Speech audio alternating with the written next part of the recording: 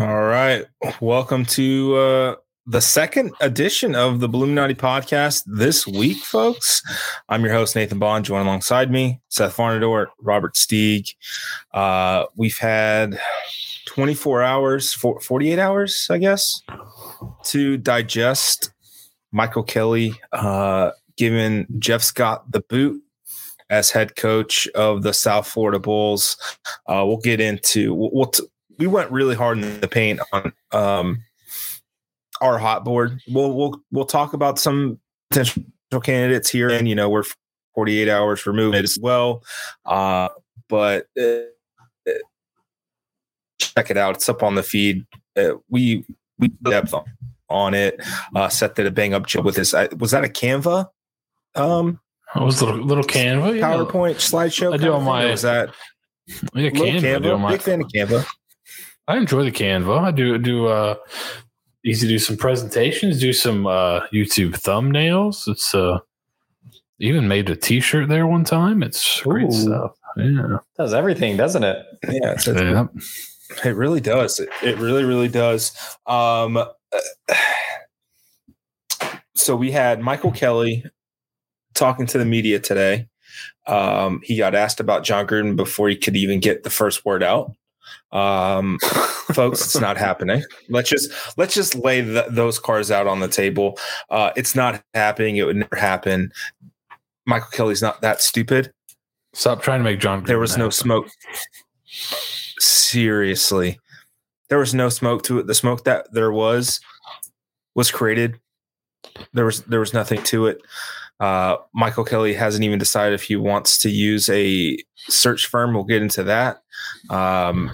But just lay it out on the table, man. Not freaking happening. You're not, as Seth, you were the one that pointed this out on Monday or Sunday, whatever it was. USF's going, they really want 36% of the on-campus stadium to be all the vendors to be, female or minority based. And you're going to hire a guy who got fired for racist and misogynistic and homophobic emails back and forth while also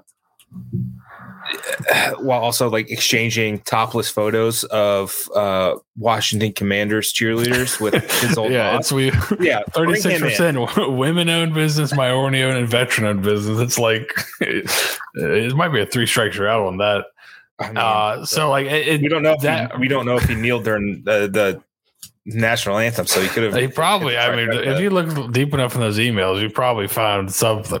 It seems like it was a den of iniquity in there, but and just like if you could even get beyond that, which seems like a pretty far way to go. If you're coming out and kind of announcing this for the stadium, then we're going to hire this guy that just like spits in a couple of those, right? Even beyond that, like. The guy hasn't coached at the college level for 30 years. 33 years. For as long as I've been alive. 1991. And he won a Super Bowl before all these recruits were alive. So that has no relevance to anybody that he would be recruiting. He might as well be, Vince Lombardi. Like that has no relevance to recruits. And then he's notorious for young players not being able to play for him. So how's that going to work at the college? He'd have to totally change the way he does things, which, then just kind of like, okay, well, if he's going to have to totally change like his schemes and things like that, what do you even want him for? So it made sense at no level to me. I can't imagine a bunch of 18 to 21-year-old kids running fucking Spider 2Y banana. Like even as we're all pondering how stupid this is, like for the people that were so infatuated by getting a guy who comes in, recruits the shit out of Tampa. That is the last offense that you should be running if you're trying to recruit Tampa kids, is that fucking pro style offense. That's the only thing that Jon Gruden knows. Yeah. Holy shit. Like, you might as well just get Bill Walsh's hologram or something. I don't know. What school in the Tampa Bay area has fucking fullbacks?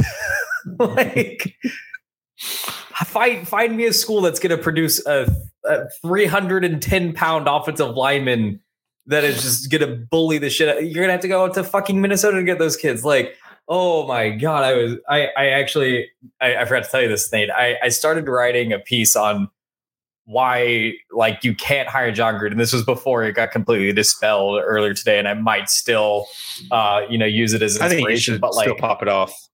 Probably. Absolutely. I'll finish it probably tomorrow. But like, there's so many just problems with it, and it starts from like beginning to end. But most importantly, I think we can all learn the lesson that I tweeted out the other day: is the loudest candidate and the first candidate is never, ever, ever the guy at any school, any program. Does not matter who's doing what. Like, like the second that they fired Brian Harsin, Auburn fans were screaming for Deion. It was leaked that, he might be interested, and they're probably not going to go with Deion.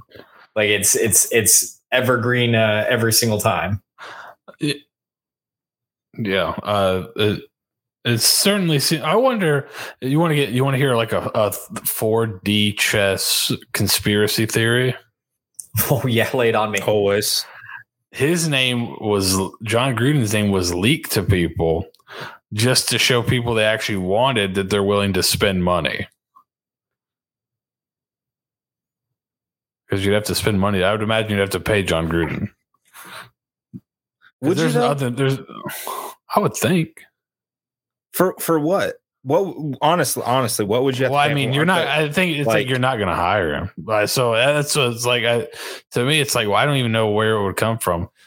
If you were his neighbor is a booster for the Bulls and started leaking it to his buddies in the media, and that's it. Literally how it happened. Let's not cut corners. Let's not pretend.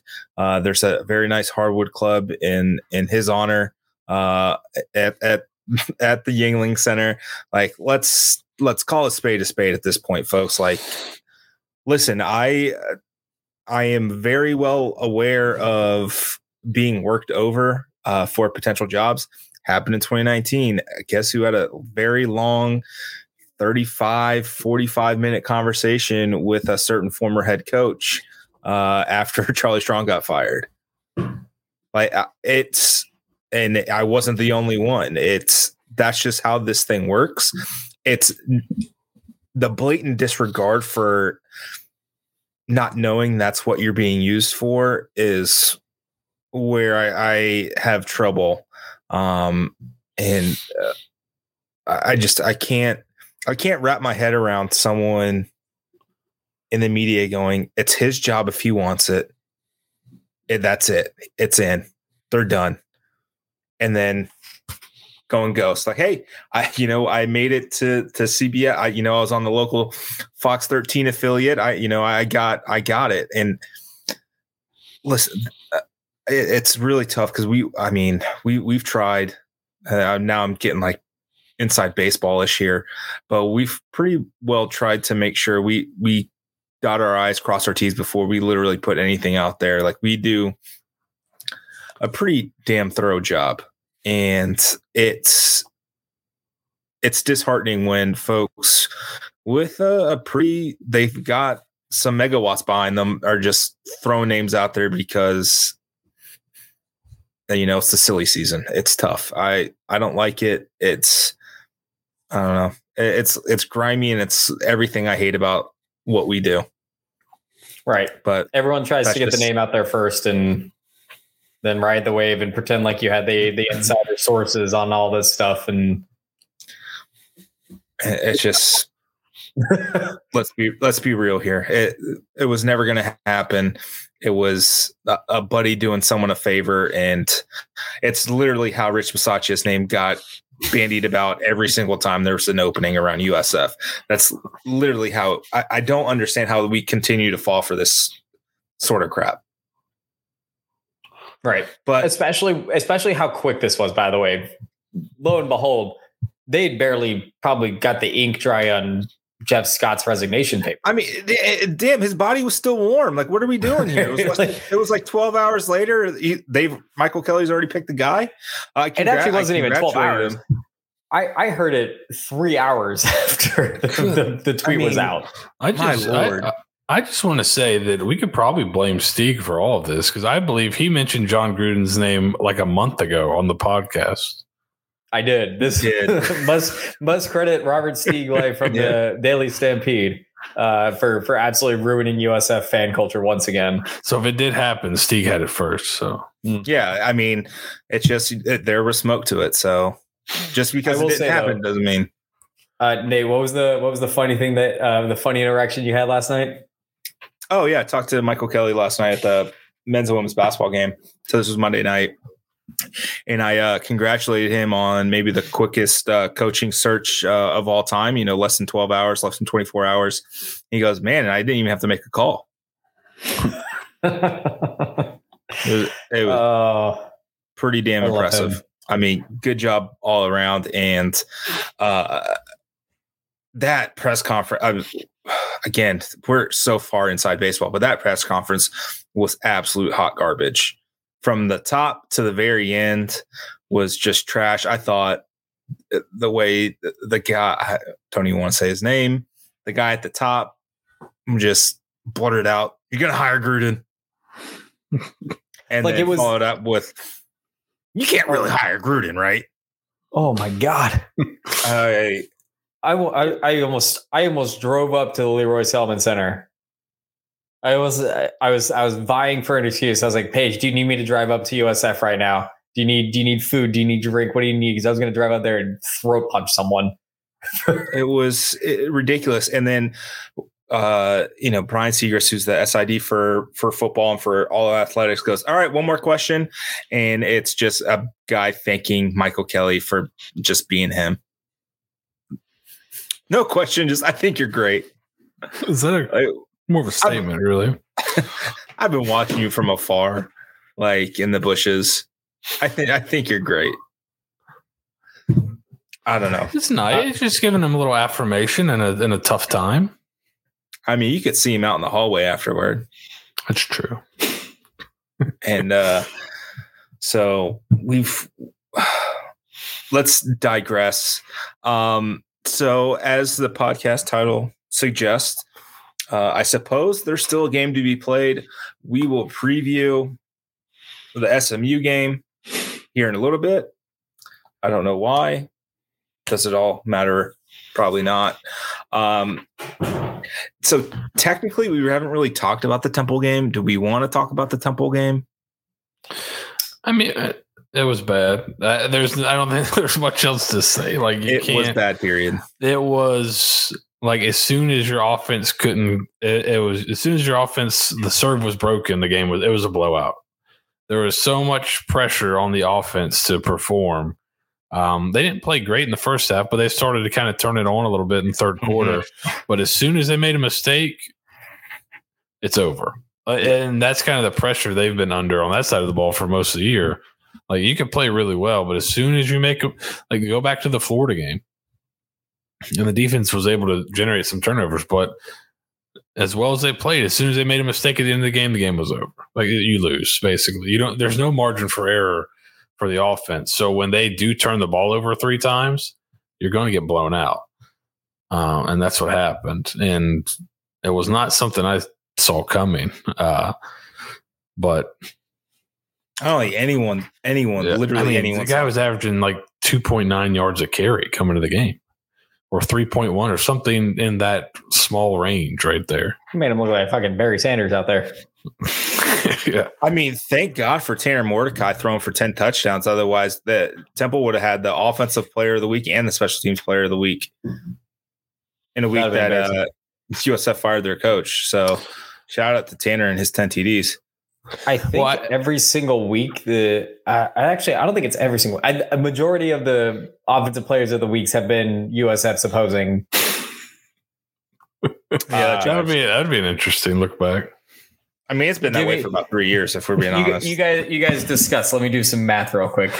I thought it was interesting today in Michael Kelly's presser. Basically, he kind of said what we are all thinking. He's like, I thought we were going to be telling a different story this week. I think is how he put it. Mm-hmm. Like and I'm sure he'd been talking to Jeff Scott, hey, how are we feeling this week? I'm sure Jeff Scott was like, but a lot more polished. Hey, these guys aren't very good. We're going to win. Like, this is where we turn it around. And so, you're Michael Kelly, you're going to the game like, all right, this is where we turn it around. And that happens. You're kind of like, oh, okay, it's not happening. Like, I think that's probably, I think going into it with some expectation, because it sounded like he did, right? Based on what he said today, he kind of intimated that he thought we'd be talking about a big win and maybe just getting the season turned around, and the exact opposite happened. Truly the literal exact opposite. And I was talking to some folks at the basketball game on Monday, kind of where Jeff Scott was, his mindset after that Temple game, and just kind of walking off the field. He knew it. Everybody around him knew it. Like, this was it. This was his shot to just stay afloat. And boy, howdy did he sink, and he sank fast. Yeah, it was brutal. It was such, like, even like, I thought a loss to Temple would have been awful. Like, just if they would have kicked the last second field goal, I'd been like, this is a terrible loss. Right. Borderline fireable offense, but to get blown out, there was really Michael Kelly's hands were pretty much tied at that point. There's nothing you can do to stem.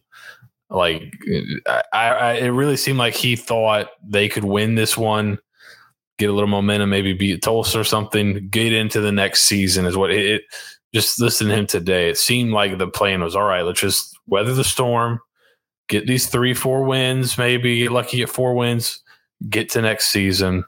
That will be the referendum. Get everybody healthy, and we'll go from there. Yeah. It just couldn't. It exploded. It just there's nothing you could do about it. And I think that kind of speaks to his ability in the job to notice that, okay, it's time to pull the trigger, even though our plan was this. Circumstances change. Okay, we can't do that anymore. Understanding kind of where the fan base is at and where the program was headed. I think that it does show some leadership really on his part of kind of seeing that and not just sticking with, well, this is what we said we're going to do. We're just going to stick with it. Understanding circumstances have changed and pivoting and doing something I'm sure he did not want to do. I think he's got a lot of respect for Jeff Scott, which I think we all do. Just couldn't get it done on the field, unfortunately. But I think this shows some leadership from Michael Kelly to actually pull the trigger. Yeah, it got, maybe not in actual dollars, but it got too expensive to keep him. Is really like the sunk cost. Yeah, the value did not exceed the price, so to speak, of keeping that continuity that he preached together. Because you knew, it was over with, and that's why Bob Shoop's not here anymore. He wasn't the right pick, and Michael Kelly, Tuesday during his press conference was, kind of pensive a little bit about how the 2019 firing went down and how the communication may have broken down a little bit, or maybe not as regular touch points with Charlie Strong. And he said he felt like he rectified that a little bit, handled it a little bit better. It's a weird thing to say, but you only learn what you should have done better after you go through something like that. And that's I guess the good thing for him. Mike Kelly's got a lot on his plate. He has to nail this hire, and if he does not, he will not be here anymore. You can't fire 3 coaches, hire 2, and then have to fire the second guy you just picked. Like that's not how college athletics works. And then you still have this men's basketball thing kind of floating out there where they lose to SEMO on opening night, where they were dead last in 3-point shooting the year prior. The year before that, there was, racism within the coaching staff. A bunch of players transferred out, and now you lose a bye game to Southeast Missouri State. 64-61. And now Michael Kelly has to deal with that, plus this coaching search. And it doesn't get much better for men's. I mean, this is a total tangent, but it doesn't get much better for men's basketball. They go to Auburn on Friday. They play Stetson, who just knocked off Florida State. Like, there's a halfway decent chance you start the season 0-3, and now you're looking to hire a football coach, and now you've got questions swirling around your men's basketball program. I think the one consolation that he's going to have there is that he did hire Lee Butler to kind of I don't want to say delegate, because that's not what Lee Butler was hired for, but your men's basketball search might not be as strenuous as your football search in the grand scheme of things. And so I think you kind of had that going for you as well. Depending on when I'm debating whether to say when or if here, when, if they decide to pull the trigger, I think is the best way I could say that. Right. But just checked. Yes, it confirmed every single week in the conference thus far that the opposing team that USF had played either had was the offensive player of the week or was on the honor roll thus far this season. So that's not great. Especially because one of them was kind of undeserving. The week that the Cincinnati week, Charles McClellan was honor roll for some reason. He had a couple of touchdowns, I think, right? Wasn't that? I think he had 100 yards. I thought his stat line and Batiste's stat line were like just basically identical, but he had like a few more. He had like a couple passes caught out of the backfield or something like that, and a win. So. And they won. And a win. You reward. Can't really give it to the losing team. That's tough. But yeah, hey, at least you might get lucky this week and play a team that's kind of lulling themselves to sleep and isn't like a high potent offense or anything like that. Well, wait, Robert, hold on. Fuck. Yeah. Not great for USF's future. Interim head coach Daniel Prato, new defensive coordinator Ernie Sims have a tall task ahead of themselves. At noon on Saturday, it's Salute to Service day. The game's on ESPNU. This SMU team, guys, put up 77 points against Houston. And I mean, they gave up 63, but that's a whole lot of points. 56.5. 56 in the first half. That's records are made to be broken. I mean, that was impressive. I think it was the most points scored in a regulation game. 10 touchdowns by Tanner Mordecai. I think those were both FBS records or close to it. This Houston defense was not great. I mean, USF was able to do a couple of things before the game got away from them. Reoccurring theme there. But goodness gracious, I'm terrified what SMU is going to do. And I see Eric asking, was it odd that DePrato seemed very confident that the defense would be much improved with Scott and Shoup gone? I think it had more to do with Bob Shoup than anything else. And also, what's he going to say? Nah. You know what? I think we're going to be worse. They're going to stink. Yeah, I think he's got to project. He's got to project some confidence too. But yeah, that does remind me, because someone asked me earlier on Twitter about it, and I feel like now's the right time to project this to a larger audience, is why Coach DePrato got the interim tag over, say, an Ernie Sims, a Trickett, pick your even Mogridge, who is designated as the assistant head coach, and why it was DePrato. Do we want to play his music first before we talk about him? Oh, yes, absolutely. Great segue. Phenomenal. Good job.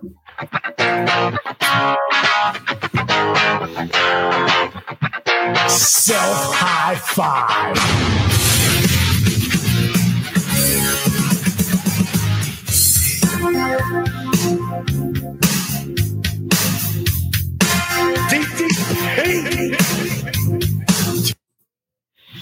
Beautiful. Hey, it's me. It's me. It's DP. Daniel Prato. That's right. I mean, interim head coach. Interim head coach. Correct. We got an interim head coach, Daniel Prato. He long lineage of interim head coaches for USF. So they're 1-0.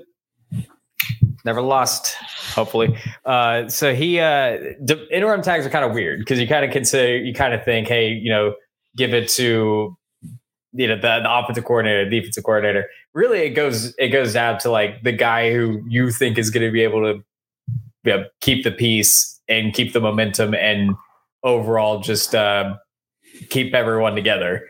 You don't want to pick obviously not necessarily a polarizing position by any stretch of the imagination. Offensive coordinators are obviously really popular in that regard because typically play calling duties and all that stuff kind of aligns with them, and usually they're good camaraderie guys. But you kind of want the guy who's going to fire up the team, get them going again, and make his voice the loudest in the room. I think Michael Kelly talked about this today. I think somebody asked him why not. I believe, unless I dreamed this, why not trick it?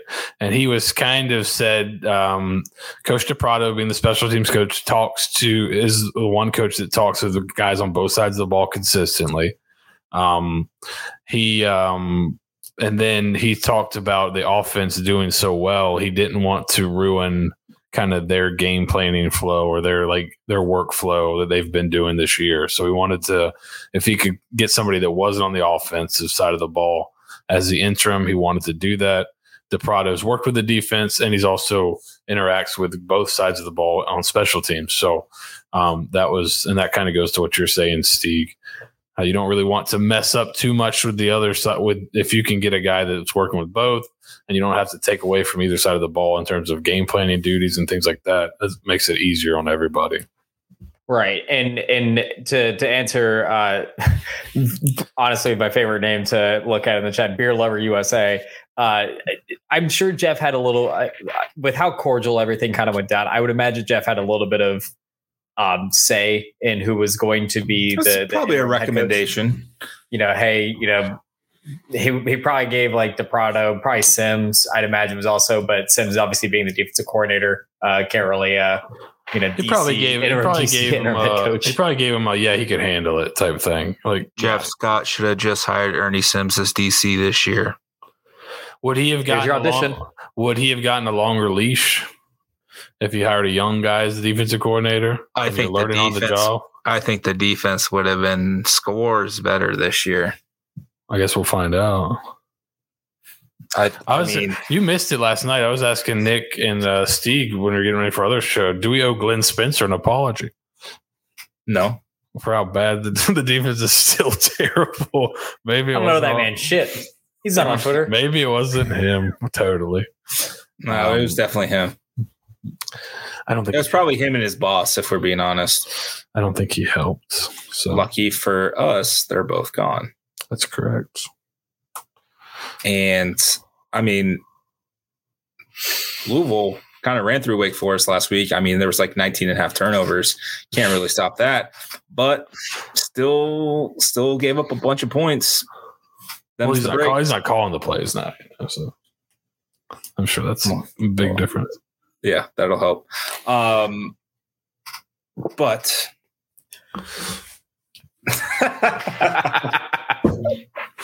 there you go. We owe Glenn Spencer one Friday beer. I've been thinking about it for 2 years now. Gosh, basically, he's been thinking about it. We're coming up on a full year. It's so sad that meme never got the run that it should. I know. Oh, that's probably our most disappointing thing that we've haven't been able to fully utilize here. It just the way that the team reacted last year in the Central Florida game, I figured it would have just been a natural fit. You give Ernie Sims the co-DC title, but I mean, it was basically just like a pay bump kind of thing because Florida State started sniffing around for.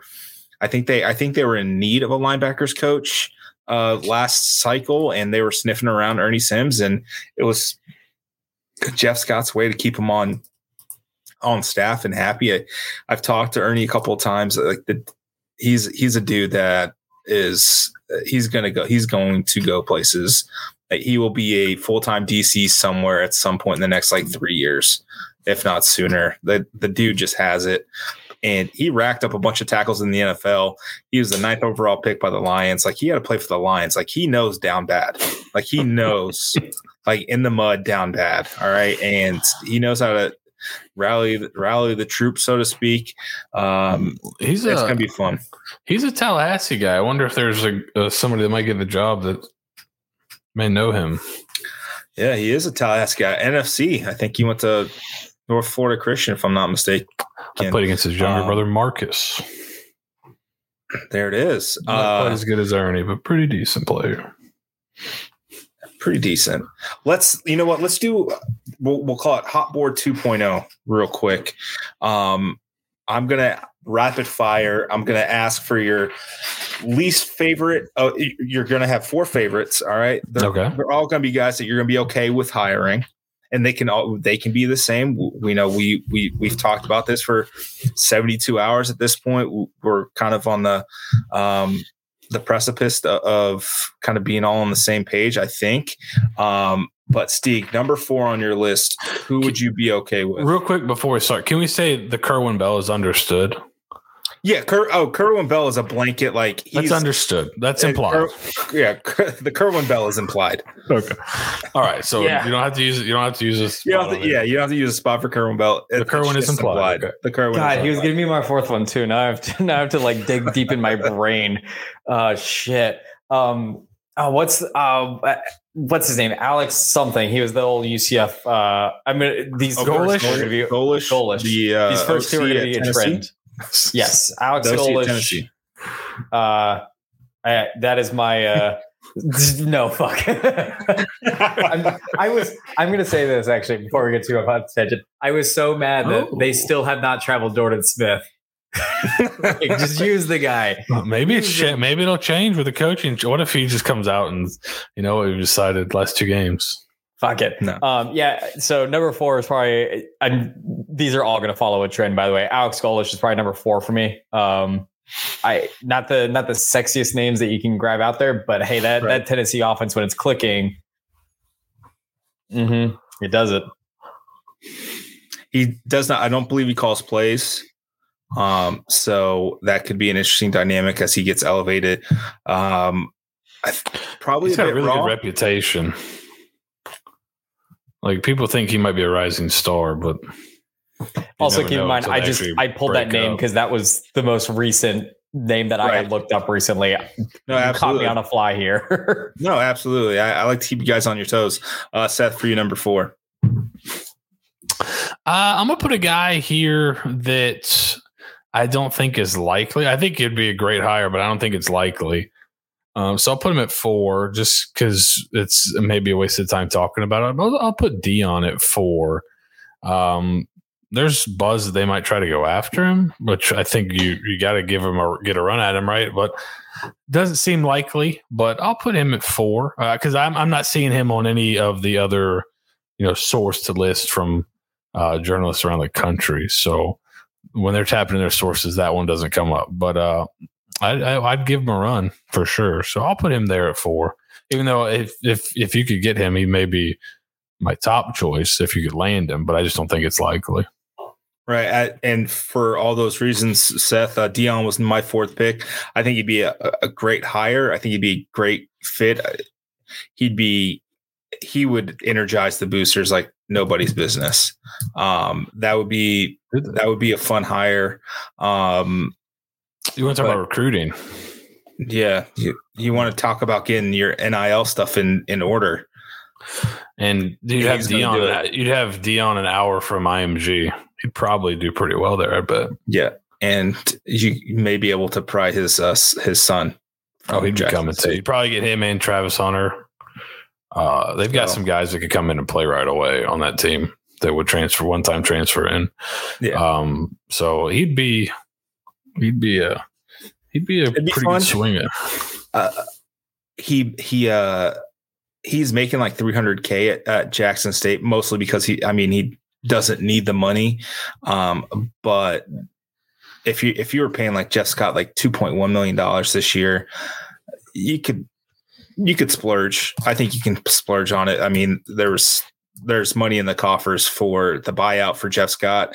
I put the FOIA in for the termination paperwork, figure out what the final buyout is. When I get it, we'll all get it. I'm sure every single journalist who's asked for it will get it at the exact same time. So it'll be a race to put it out first. So there's that. Steeg, number 3 for you. Number 3, again, good God, you're gonna fall in love with me. GJ Kinney, the head coach at Incarnate Word right now. Again, former UCF offensive coordinator. I promise it's not because of the UCF connections. It's the offense that these guys run. It's a fun offense. So dynamic. It's so much fun, and that's what USF needs. I really and truthfully, if every week was last week for SMU and Houston for USF fans, we'd have so much fun. It'd be so great. Film rooms would take 2.5 hours to unfold, but they'd be, and we'd break Seth's brain. Just for reference, Incarnate Word is averaging 51.6 points a game right now. And if I recall correctly, they put up 70 points in the first half in their last game. So they put up 55 on Nevada when they went up for their bye game. They played Nevada and put up 55 and won. So, and it's quite a step up. You can. So you're telling me GJ Kinney has as many FBS wins as Jeff Scott did? Yes, and the margin. His margin is doubled better as well. Yeah, he's 8-1 there. And their defense isn't that bad. They're just scoring the hell out of teams right now. So, the most recent score is 73-20, 35-7, 70-0, 49-14, 56-17. Like, come on, just score fucking points, man. I'll tell you, Seth, for you, number 3. I've kind of got a tie for 3 and 2, or it's close enough to be a tie. But for 3, I'd go Willie Simmons from FAMU. Florida guy from Quincy. I heard him. He referenced himself. He said he's just a country boy from Quincy. I like him. Just listening to him speak a little bit, listening to him talking media days, listening to him talking post games, listening to some mic'd up at practice and scrimmages type stuff. I like him. I remember I liked his offense when they came in to play USF last year, I believe it was. I thought they did some interesting stuff on offense, and just watching a little bit of them, they do some good stuff. I like him.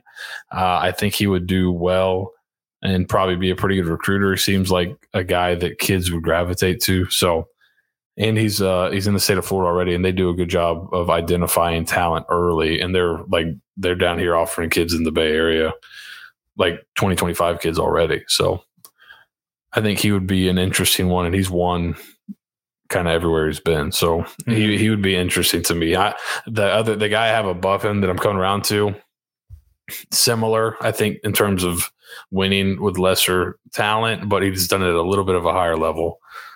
So I'd give him the leg up now, but I think he's a really good candidate, Willie Simmons. He's got to be a guy that's interviewed, I think. Yeah, I think so. My top 3 are pretty close together. Like I'll be okay with all 4 of these folks, but we're splitting hairs with the top 3 here. For posterity, for just be a little bit different than you, Seth. I'm going to go Tom Herman, number 3. I don't have him in mind. That's a good one, though. He's a consummate winner. All right. He got fired at Texas for winning. He won. He just didn't win enough. They won I think they won 4 bowl games. They went 4-0 in bowl games. It's pretty good.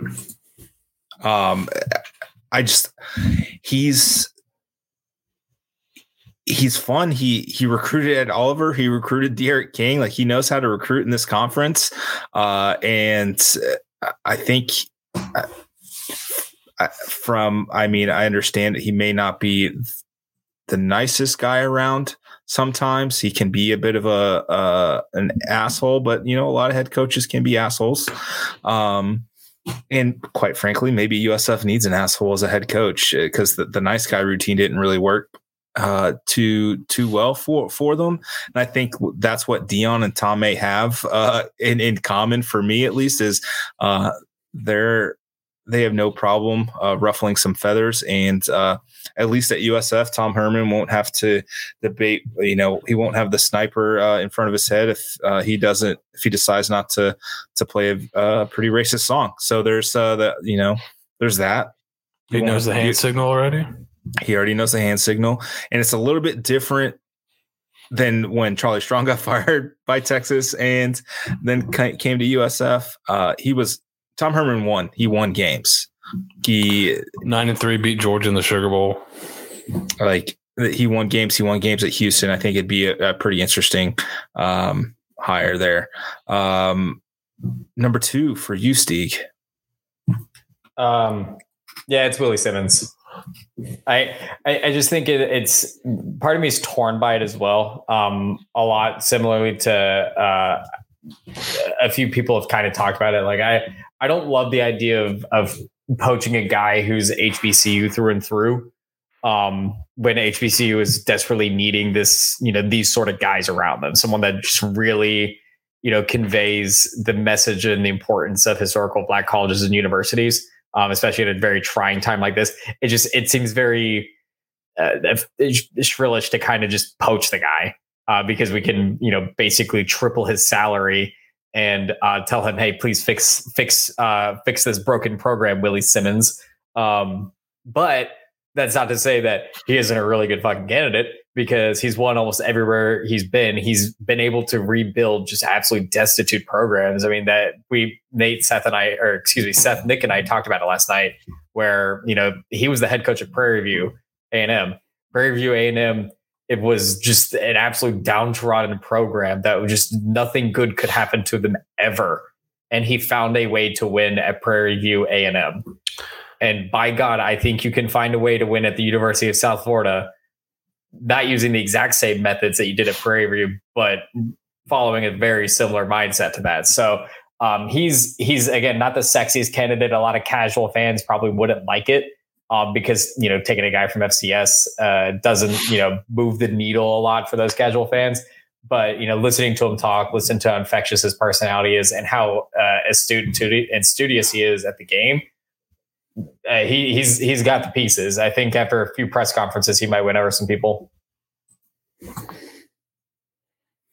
I agree. It's a solid pick there. Seth, number 2 for you. The second guy is Sean Lewis from Kent State. They run a really good offense there. He's 6'7" or 6'8". He's a gargantuan human being. And also, so Kent State, their history before he got there is they'd been to 2 bowl games, one in 1929 and the second one in 2006. He got hired in 2018. They've been to 2 bowl games since he got hired. They probably would have gone to one in the COVID year. They were 3-1. It had I first started looking at them because they had their EPA on offense was number 1 in the country, even above Alabama's when in that 2020 season when Alabama was absolutely loaded. So I kind of started, what are they doing? They run kind of their OC that I would assume he'd bring with him, played at Baylor or has some connection to Baylor. So he knows that Bryles offense, and that's what they run. Basically same thing Tennessee's running. And he's a guy that at Kent State where they don't win very much. He's made 2 bowl games. So basically tied with the previous 100 or plus years or whatever they've been playing football. He's already tied them in bowl games. I think he would do a good job. And I think he would bring an exciting offense along with I think he's kind of a hard-nosed guy. And he's the coach everyone picks to win if there was a fight. So that's always good to have on your side. Yeah, he's 30 and he's 36 years old, and he makes $450,000. So you could probably double that or triple that and still be saving money. Yep. I think the downside for him, Kent State's 3-6 this season. That would be the tough sell. Is you'd have to sell the previous success. They graduated their quarterback that was a senior, and they also played their out of conference schedule was brutal. I think they played on the road at Washington, at Georgia, and they played Georgia the second and Oklahoma. Yeah, and they played Georgia closer than Tennessee did, I think, or it was pretty close. I think it was 39-22. Yep. So they were able to score a little on Georgia. So he would be an interesting candidate to me. I think I don't know. He's a Midwest guy, seemingly, but I think he would do well. Yeah, for sure. That'd be an interesting pick. I think it'd be a tough sell for a fan base that's clamoring for someone with a winning pulse. I think that's probably the most uphill battle kind of thing. And not a lot of name cachet. Like Sean Lewis. Everyone's like, who's that? Yeah, so, his record is looking at his year-over-year record and everything like that is not the most inspiring to look at. I will say that. Yeah, you just have to understand where Kent State was when he took. They were being really bad. You're asking fans to be rational, Seth. And you idiot. I'm asking Michael Kelly to be rational. So for them they started his first year. They were 2-10. They went 7-6 and won a bowl game his second year. So. Then 3-1, 7-7, and 3-6 this year. So this year's kind of dipped down, but they won their division last year and lost in the famous Idaho Potato Bowl. Yep. So number 2 for me is Willie Simmons. For all the points that you mentioned, Seth, I think he'd be a great candidate. Knows the area. Would probably be able to keep Ernie Sims on staff, and I think build around it. And Steeg, to your point about kind of pulling guys from HBCUs, frankly, I'm all for it. Who cares? There needs to be more black college, FBS level college coaches. I don't really care where they come. Yes. I really don't care where they come from. I want them to be successful. It's kind of atrocious, I think, and it's so far out of our spectrum of sports. But the Jeff Saturday thing with the Colts is probably one of the most bizarre. That gives me hope that maybe Michael Kelly will call it. My phone could ring. I mean, that gives you're an analyst. You're just hanging out. At least I cover the team. I don't think Jeff Saturday even covers the Colts specifically. I mean, you have more. I just revealed number 1 on my list. Myself. It's me. But I mean, that's why these guys get into coaching. They want to coach at the top level.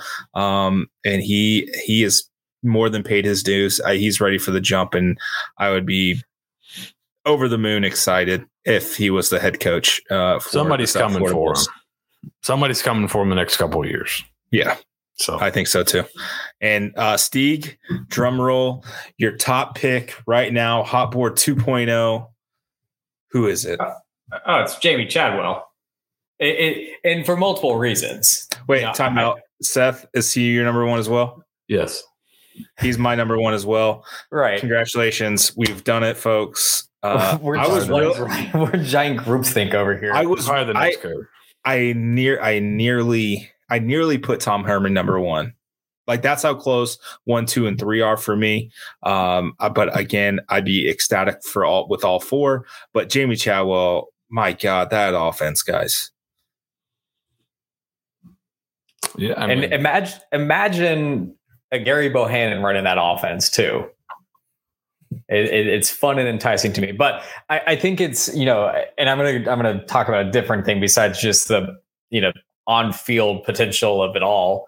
Is that the hair? The hair. Oh, good God. He fits in with Florida, but not this part of Florida. The mullet, the mustache. Oh, Steeg. Full sexy individual here. No, but I think what it can do, at least for USF in this type of situation, to poach not just another group of 5 head coach, but a very successful group of 5 head coach at a university that's been sustaining success for the last 6 or 7 years in football, can really kind of reestablish who USF is. It's very much going out there and putting your dick on the table and saying, yes, we've been bad for the past 6 years, but we still have fuck you money. Yeah, you want to sell investment? Go out and triple Jamie Chadwell's salary. And you can do that. Yeah. He's at what? He's at 900K. He's at 900K. And he has 50K. 2.7. He has 50K raises every season. Yep. And he recruits the hell out of Florida. Every time I see USF offer a kid, and USF is really good at offering kids early. Yeah, Coastal Carolina either has done it before or shortly thereafter. So he recruits the hell out of Florida. So you're getting a guy who is doing pretty good on the NIL front with his kids. And again, they're in Coastal Carolina. This is not a business hotbed of the world by any stretch of the imagination. He's recruiting well already in the state of Florida. He has that head coaching winning experience, and God damn it, you can triple his salary. That's, and he's about to lose Grayson McCall. He's about to lose a lot of those senior guys that he's kind of built and brought back. Is he up for the challenge? Who knows? There are some coaches that may be comfortable in Myrtle Beach, but let's Brian Battie and these backs in that offense too. I mean, the offense for the state of Florida, you could recruit to that offense really well, and you don't have to have like a great passer every year. You could just kind of find guys in the state of Florida, guys that are more athletic, but you can also mold it if you have a guy that's a passer. I think his offense is somewhat malleable, and it's really exciting. You would become like if you hire Jamie Chadwell. Yeah, at least with the college football nerds, you'd become like appointment viewing every week, right? Right. He's a guy. People have always talked about, what if you got this gimmick offense in the state of Florida? Like, what if you had the air raid in the state of Florida? Which I would love them to hire an air raid guy too. But what if you had like this or that, and this with Florida athletes? This would be an offense if you had with Florida athletes. So it would be really, really fun to watch. And the guy doesn't take himself too serious. I mean, we saw the mullet. He grew it out because guys on the team grew it out. So he's like, yeah, I'll grow one out too. Like, and they did a good job of branding themselves. I think their thing is balling at the beach, Myrtle Beach.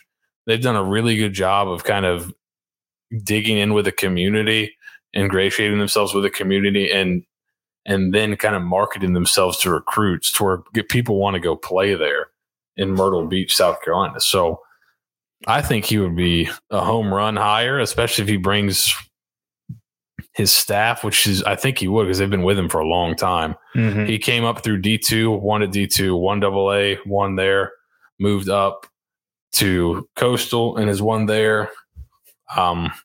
He seems to fit what they want. I think they want energy.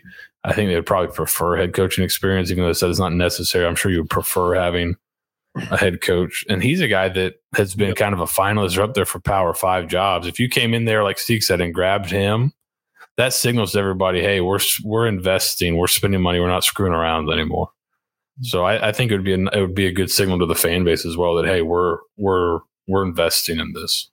The only foreseeable problem that I can see is there's probably another school between Myrtle Beach, South Carolina, and Tampa, Florida, that is probably going to be going after him as well. I would probably assume.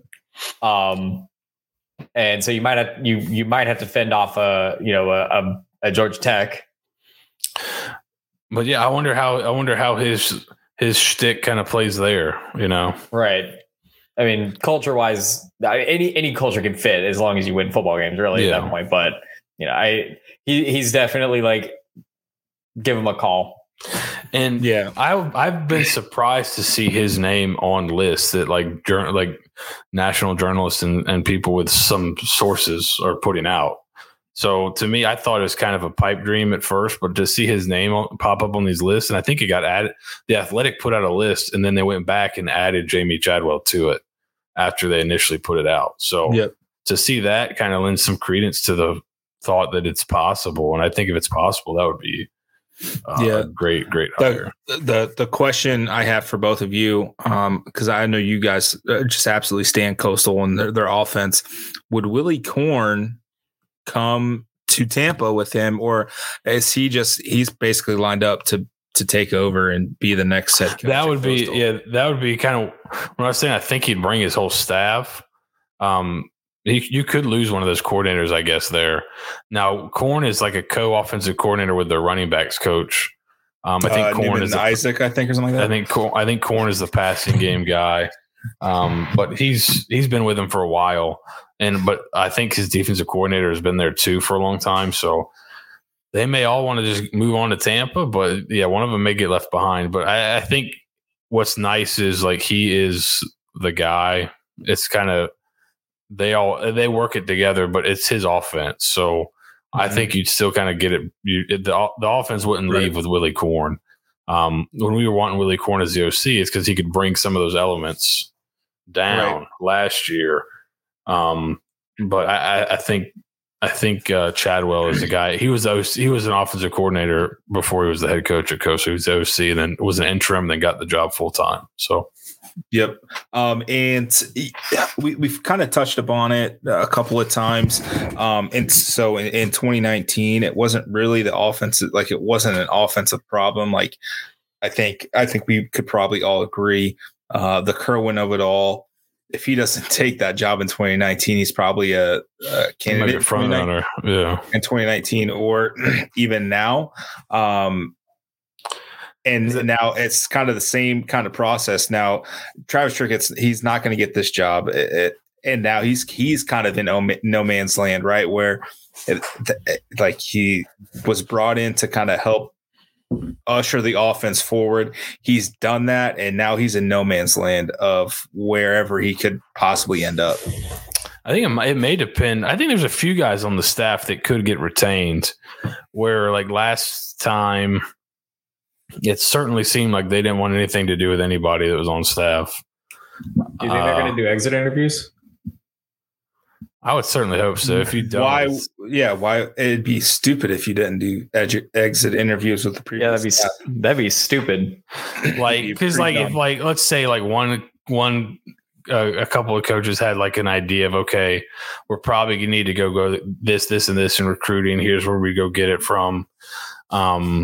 To make the team as good as possible the next season, like that would be good information to know. I think so. That's what you do some. I'm sure you do some exit interviews. To not do it would be really naive and foolhardy, I dare say. Yeah, and if you would combine that with maybe not watching game film from that season that you're taking over, it'd just be doubly bad. It probably would. It would be.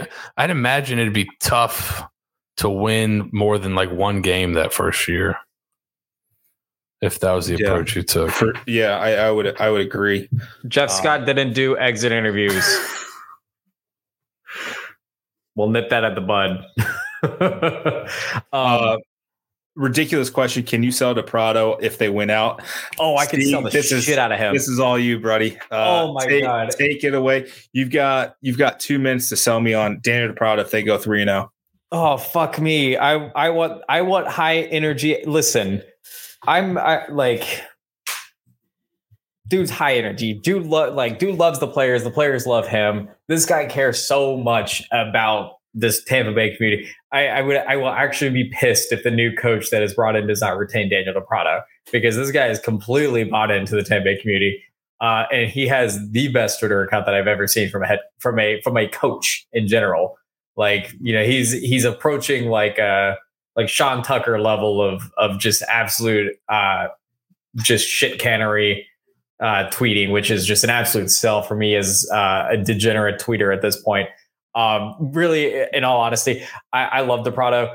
I think he's going to do a phenomenal job for his 3 games here. I think this is basically his audition to do bigger and better things aside from being a special teams coach.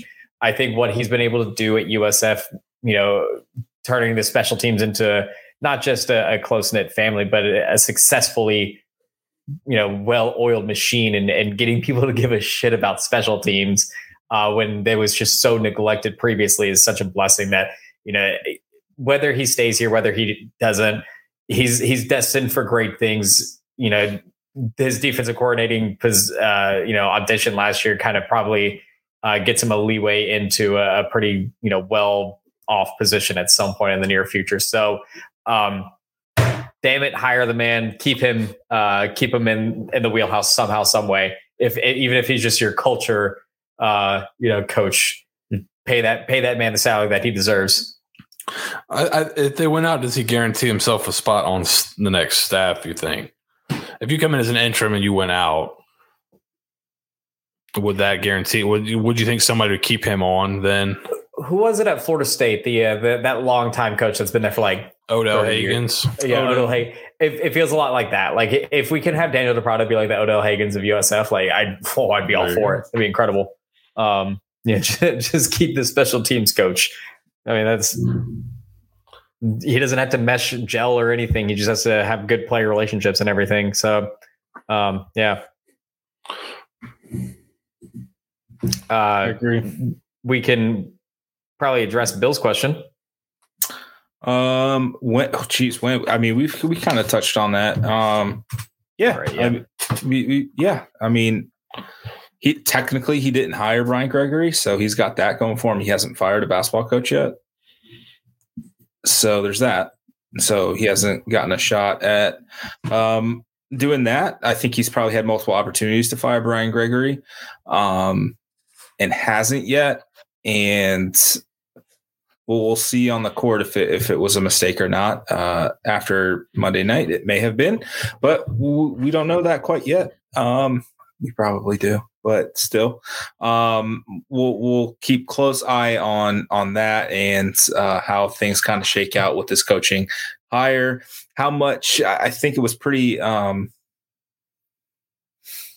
eye-opening. It kind of, I don't know if it went under the radar, but it really felt like Michael Kelly made a point on Tuesday to say, it'll be, he was talking about the search firm and, doing background checks and kind of why you bring them in, maybe not turning over the search to them completely, but basically saying, this is going to be my choice.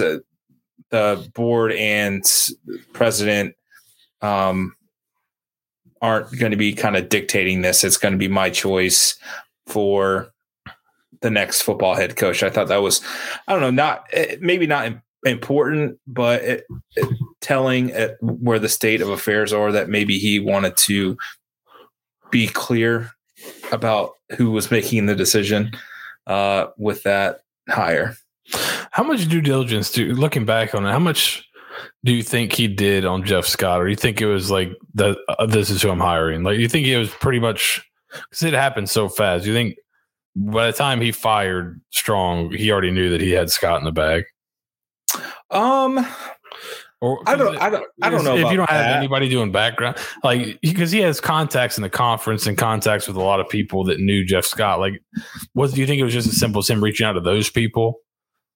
Probably. If he did it by himself, he didn't have background checks. He didn't need all that for that search. But yeah, you probably periphery kind of background stuff, making sure there's no skeletons in people's closets. He did interview 5 guys. Some of them were courtesy interviews. I don't think the 5 names ever been put out, so I won't do that. But it was an eclectic group. 3 years later, it's the group that it doesn't have its the luster that it did in 2019. I think it's fair to say. One guy's being sued for some improprieties. Another guy hasn't. 2 of the guys haven't been in football in like 2 or 3 years. One guy struggling at a FCS school. And there was one more. Oh no, that's it. And then the guy he actually hired. So there's that. Yeah. I think he may cast a wider net, and I think that's why the search firm may be in place to maybe go a little bit more national. Maybe stay a little bit south, because you honest to God need the Florida ties, or if you don't, your offensive or defensive coordinator, someone needs to be able to recruit South Florida, especially. That's why Trickett was brought in, because he has those South Florida ties. That's going to be a key piece for everything. But we are an hour and 4 minutes in. We really haven't talked about SMU, and frankly, guys, I suppose there's still a game to be played, but man, who cares? Go have fun. I don't care what y'all do. SMU's freaking good. They've got a really good, fun offense. I mean, their EPA is 27th in the country, 18th throwing the ball. Yeah, basically, USF's only chance is a shootout, and so it's kind of the same as last week. If you don't turn the ball over, I think you have a chance offensively to put up some points. But if you turn the ball over, this is when it gets away from you really fast again. So kind of the same script as last week, except big difference from last week. SMU's actually really good on offense, and Temple was not. So maybe the inverse happens and SMU can't move the ball. Yeah. So their defense is pretty poor. I think Parker's got it as like a 10 or 12 point game, doesn't he? Something really. Yeah, it was like a 45 to like 35 something or something. Yeah. It was a smaller it's a lot margin. closer than. Yeah. So that was interesting, but I think we talked about it last night. Only chance USF has to win is a shootout. I would imagine, unless Ernie Sims is like, Buddy Ryan reincarnated. And then I think your only chance is a shootout. You're going to see a ton of points from SMU. And USF is actually one of the biggest over teams in the country. They've gone to the over. I think they're how many games have they played? 9 now. I think they're 8-1 to the over. Mm-hmm. Average of 8 points higher than the total. So, yeah, you're gonna have to keep the offense on the field. Yes, sir. Yes, you are. But honestly, guys, I think we've kind of overdone it, done it a little bit more. It's going to be an interesting 4 weeks. Michael Kelly did say he kind of wanted the deadline December 5th, maybe a little bit before that. That gives them so this final game's the 26th.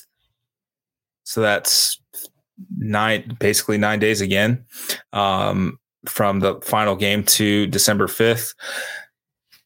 It was prudent to get a head start on this. So we'll go from there. Stay tuned. It's going to be an interesting final 3 weeks of the season plus. And just a quick reminder, when a coach is fired or leaves, all current players have a 30-day window to enter the transfer portal. It's not the designated portal time, so just be aware of that. So they basically have until December 6th to enter their portal. So just be prepared for that. So they can enter at any time right now if that's what they think is best for them. So just be aware and wary of that. But for now, thanks for tuning in. Thanks for listening. Be sure to download, subscribe, like, rate, 5 stars, whatever you want. For Seth, Steeg, I've been Nathan Bond. Thanks for tuning in to another edition of the Bulluminati Podcast. Go Bulls. Go Bulls. Hey, good luck to Coach Bitsy and Sarasota as they play Manatee in the playoffs this week. Ooh, big game. Go Bulls.